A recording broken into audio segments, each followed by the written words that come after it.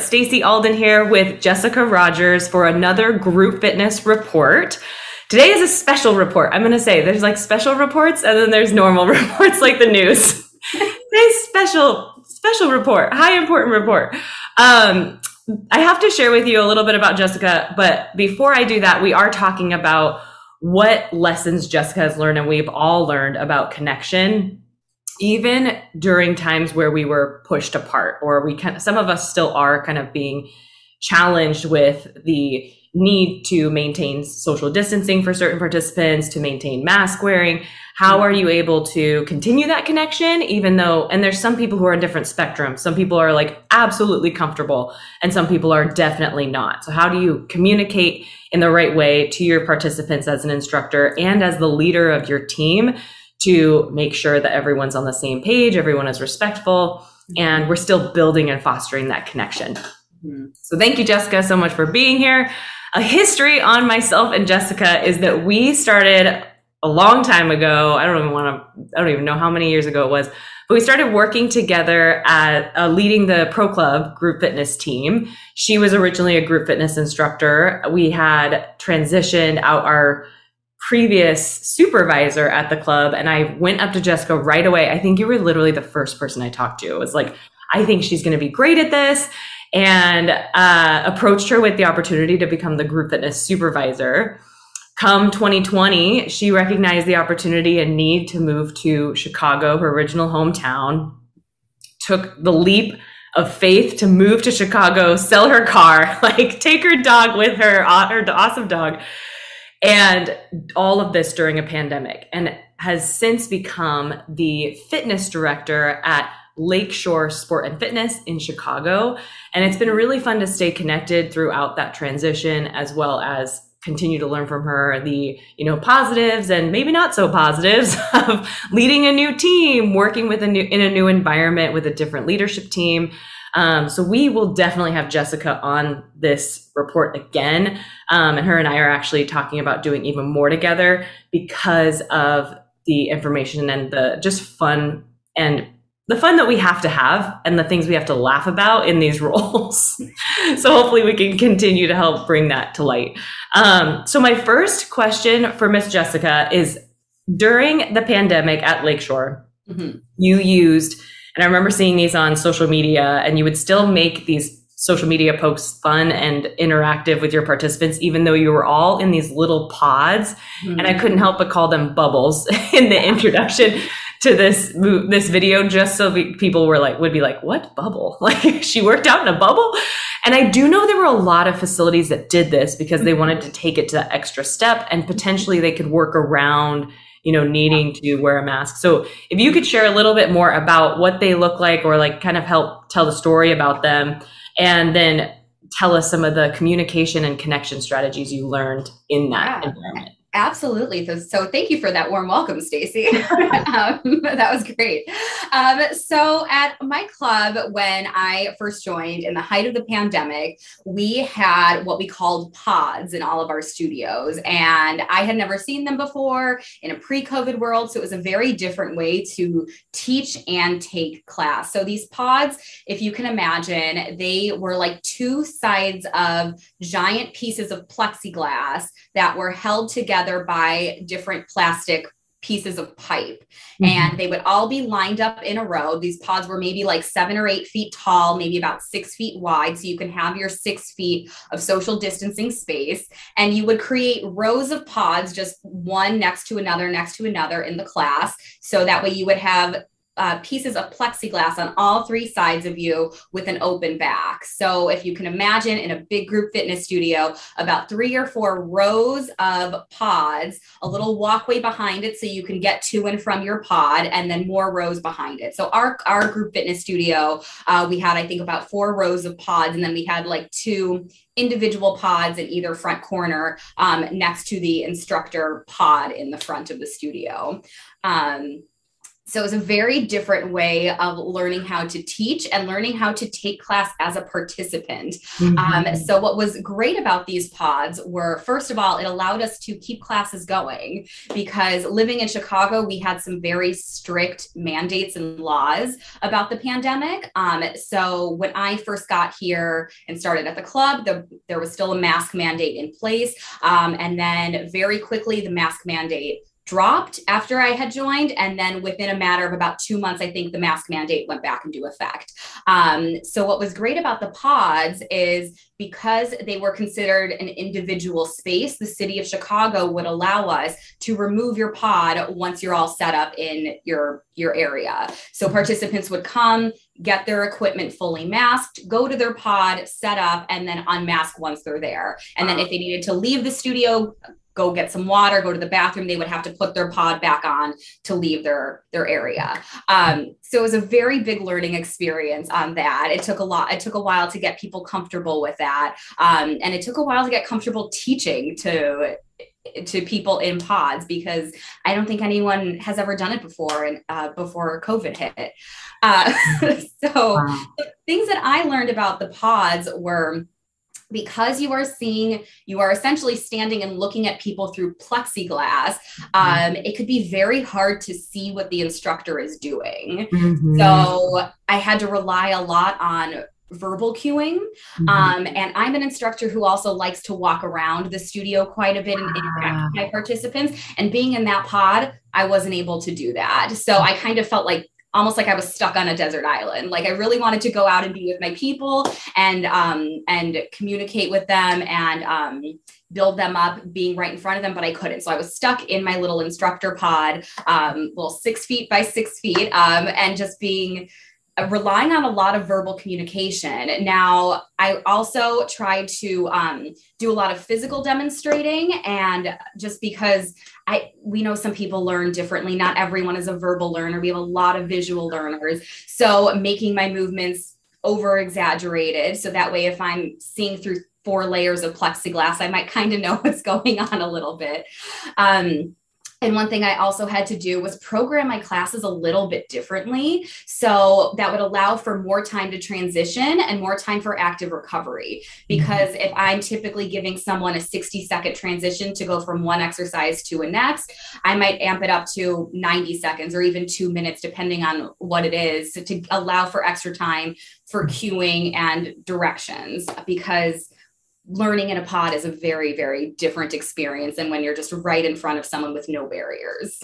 Yeah. And did you feel like the temperature was a little different in the pod? Or was it not really effective? It wasn't terribly effective. I think that our temperature pretty much stayed the same. It did get sweaty in the pods at times. So you start to sweat on the pods, and then it creates the steam, and then it creates more smudges. So it just kind of and then it's harder to see. And then, it's just one big cycle. So the pods were constantly cleaned, as everything is during this time. But it was very difficult to see, especially if you were in the back of the pods. And it made it very difficult to create a connection amongst your participants. So it was like an added challenge to be able to connect with them, because you like to go around and make eye contact and give someone a high five if you can. And when you're in a pod, you literally can't. Yeah. And what I'm hearing too is, what's interesting is, as you were explaining this, I'm realizing we had this interesting dynamic of some of us got to work out or still teach in person, maybe with or without a pod. And at this point now, we're pretty free while we're in the group fitness studio. And then the other layer was we were in person, or we had the pod and the mask and all these barriers that may have seemed like barriers at the time, but hearing you explain all the kind of lessons you learned about how to communicate to your participants. Because what's so special about Jessica's classes is that she wants to make sure that her participants understand and feel successful. And all of us should feel that way. But we have to take those lessons, those big movements, those very clear articulated cues, and then maybe staying in the front of the room or taming down the programming or playing with the timing of things so that you're seeing your participants be successful. So I think we need to take those lessons now that we can be more free to where we are now. And then virtual was a whole other experience, I'm realizing. So those 3 layers, And virtual was tough because we really weren't with them, but we could also, it was a lot easier when it came to them being able to see us than, well, in some cases. So it's still really, it's all of the challenges we had, I think really helped us enhance our teaching. Could I also ask, because since you come from the space of being a group fitness or fitness manager, how did you communicate? Was there any strategy with communicating to your team the changes as you went through that? Yeah, I mean, there were constant changes with the guidelines and the mandates. So just being very clear, I would always send an email to everyone about what's going on, what to expect, because we know that as fitness managers, we might not always see the participants, and our instructors are kind of like the first line of defense. So if there was ever a disgruntled participant who didn't agree with the mandate or whatever laws were in place at that time, to send them directly to us. So we gave them that guideline. We let them know what was going on because things were constantly changing. And I am very fortunate right now that I have a very small team compared to what I had with you at Pro Club, Stacey. So it's also been very interesting going from 100 plus instructors to just a small handful. So I get to see my team on a daily basis, so I can let them know face to face what's going on and what to expect with whatever changes are coming.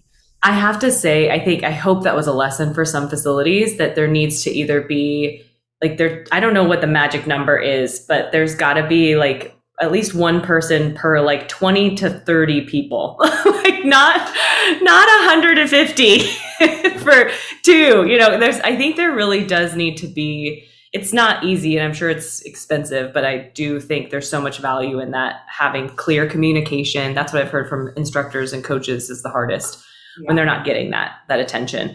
So thanks for sharing that, because that actually wasn't on our list of questions. So sorry to put you on the spot. Okay. So Jessica has also built and developed this program that she calls the Women's Empowerment Program. And I'm going to let her talk more about it, but every time she posts a picture of the group of ladies, it's really interesting that she was able to build that so quickly as a new face in this new environment. So I'm really excited to hear everything she has to share about that. Okay, so my women's empowerment group has kind of become a little passion project for me. So my club traditionally has had a culture in a pre-COVID world, because we are right downtown in downtown Chicago. We typically cater to a lot of business professionals, and they would come in before they would go to work or after they would go to work or even on their lunch break, because we are right in the heart of the business center. Then of course, COVID hits, businesses get shut down. So we lost quite a few members. But on the flip side, what we realized was that there are these great neighborhoods right in our backyard that have hundreds of thousands of residents who don't know that our club existed. So we kind of had to switch gears a little bit and start to cater more to residents and people who are still working from home to come in and join our club. So right around this time, we're kind of switching our business model, so to speak, to cater more to residences. And what I've noticed is that this particular facility has a lot more male clients than female clients. It has that quote unquote bro culture, if you will. And so coming into this, one thing that my superiors had always wanted to do was build a stronger female community. So I remember this meeting that I had. It was with my supervisor, and one of my female instructors came to us with an idea of, she wanted to do some kind of like intro to weightlifting program for women, which sounds great. And so we set up a meeting to talk about it. And just as we were going on in this meeting, goals weren't aligning. I think this instructor had one idea, we had another idea. So it just wasn't coming together the way we wanted it to.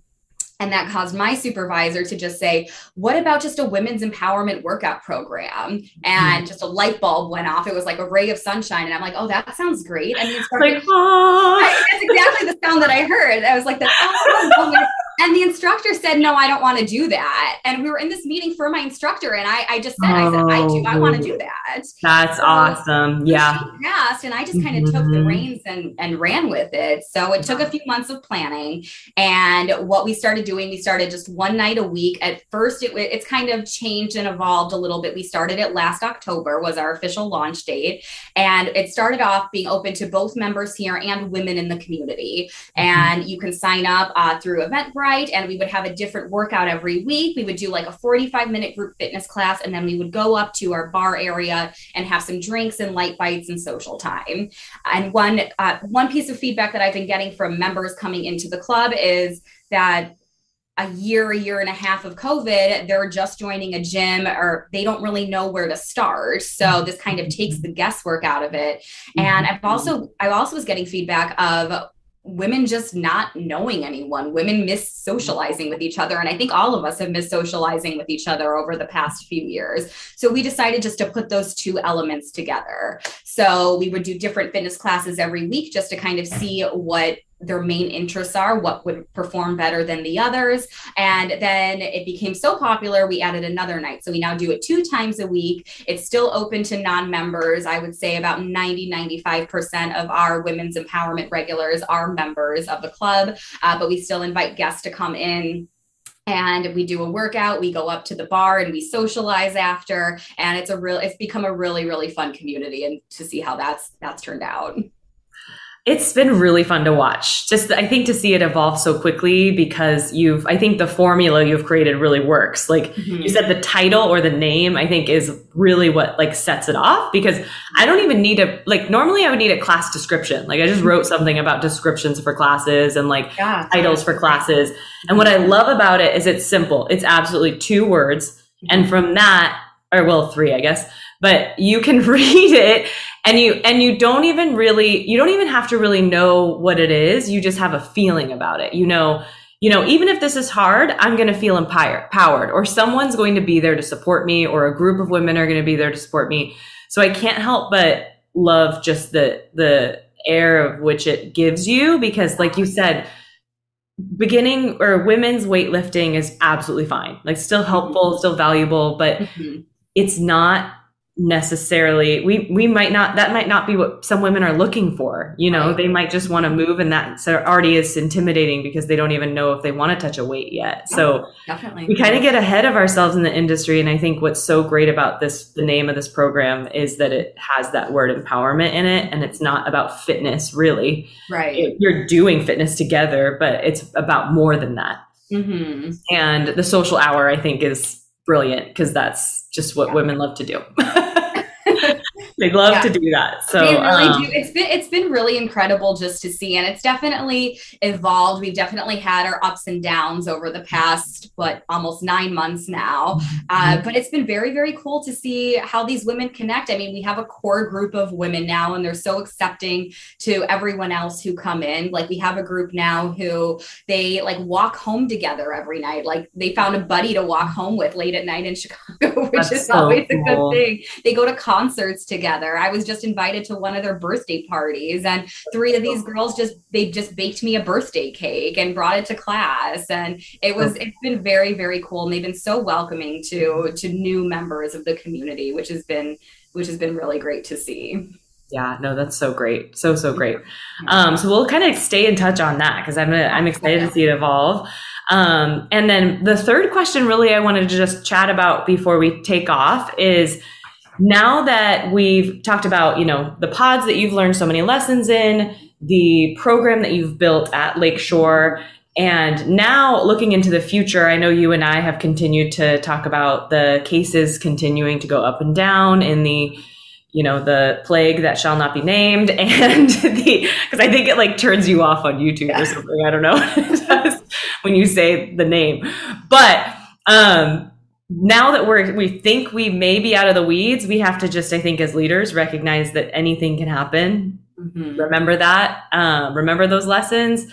So what are you seeing as far as participants? Is there a mix of people who are comfortable, a mix of people who are uncomfortable, and how do you tend to approach that as a leader and an instructor? So with my particular groups, most people right now are pretty comfortable. I don't see a whole lot of masks right now. Most people come up and they give hugs to each other. But we do still have the few who come in masked and they want to separate themselves from the group. Not because they don't want to be social and not because they don't want to participate, just because it's their own safety beliefs. They feel safer being apart. And I've come to understand that that's fine. I'm not going to be able to change someone's mind and tell them that they should be comfortable when it's their belief that they're not. I can't change their minds, and I just need to respect how they feel and make them feel as comfortable as possible. So up until I'd say about a month and a half ago, we still had about 2 or 3 pods left in the back of the studio, just for those people who still want to get a workout and be amongst their peers, but still have that safe area of the pod. So it's still been a challenge to try to cue to them, and almost been more of a challenge when you have a good majority of the group on the center floor, but you still have a few people in the pods, because you're essentially queuing to 2 classes. So that's been a very interesting learning experience as well. We had a bar class for my women's empowerment group one night, and we had the portable bars that were set up across the main studio. And of course, I had 2 participants who still wanted to use a pod, and that's fine. And I'm not going to tell them that they should leave the pod and go up to the bar and be crowded amongst the rest of the women. But I also didn't have enough bars, or a bar that small, to put inside of the pod. So I had to improvise, and I had them grab a body bar and used a body bar for their bar. So you just have to make do with what you're given and not make it a big deal, and make them feel accepted and comfortable either way. So I had to cue about 90% of my participants to go to the bar, and my other 2 participants to pick up their body bar, and similar cues, but different. So it was a great class, and I don't think anyone noticed that anything was different except for me. So it all worked out. That's huge. That's like the best way to approach it. I love hearing that story, because that's exactly right. I think, especially when I teach cycling, it feels similar. There's times where I feel like I'm teaching 2 classes, because the cues I spoke about pre-pandemic, when people weren't in masks, like go to breathless. You can do that without a mask on. When you have a mask on, no. You're already close to breathless the whole class. Yeah. So I really found that, but I didn't want to call out the mask either. Like I love that you explained it took respect. So it's just respect, not ignoring those people and still making them feel part of the class, but not in highlighting the fact that they're still uncomfortable. So your cueing probably had to be in a way you're mentally thinking like, okay, there's a pod over here, there you have to put this over here, like all the things that go on in a group fitness instructor's head that you have no idea happens. Yeah. And like you said, they probably, you're right, didn't even notice that there was that it was different, or that it was challenging for you, because you just made it happen. Yeah. So that's really great. And yeah, because I think there is this element of them feeling self-conscious already. Sure. That they really may, I mean, no one enjoys being in the pod, and no one enjoys wearing the mask, but they're there and they're doing what they feel comfortable with for whatever reason. They, have to do that. So I think that is really great to hear that story. So you just have to continue to, I think, understand that and be understanding. Yeah. And just respect their personal space. And you can very clearly see, even if someone's not in a mask or they're not in a pod, if you go up to them to give them a high five or try to get a little bit closer to give them some feedback, they almost like physically shy away from you now. And you need to be respectful of that. So just letting them know that, they're doing a great job, and reinforcing whatever it is that they're doing, and then walking away and giving them the space that they want. Yes, that's awesome. That's so great. Jessica, it was so much fun catching up before this and then chatting through this discussion as well. I'm sure everyone found it really valuable. I also, of course, I'm going to continue to bring you on. We have to also announce that Jessica's birthday is this weekend. So super excited for her. Happy birthday. Thank you. Also, the ladies of Lakeshore, or the Women's Empowerment Program, is doing a birthday party for her. So that's how much she's influenced them. I think that's super, super cool. I saw that on Instagram yesterday and I was like, that's so awesome. Yeah, they were great.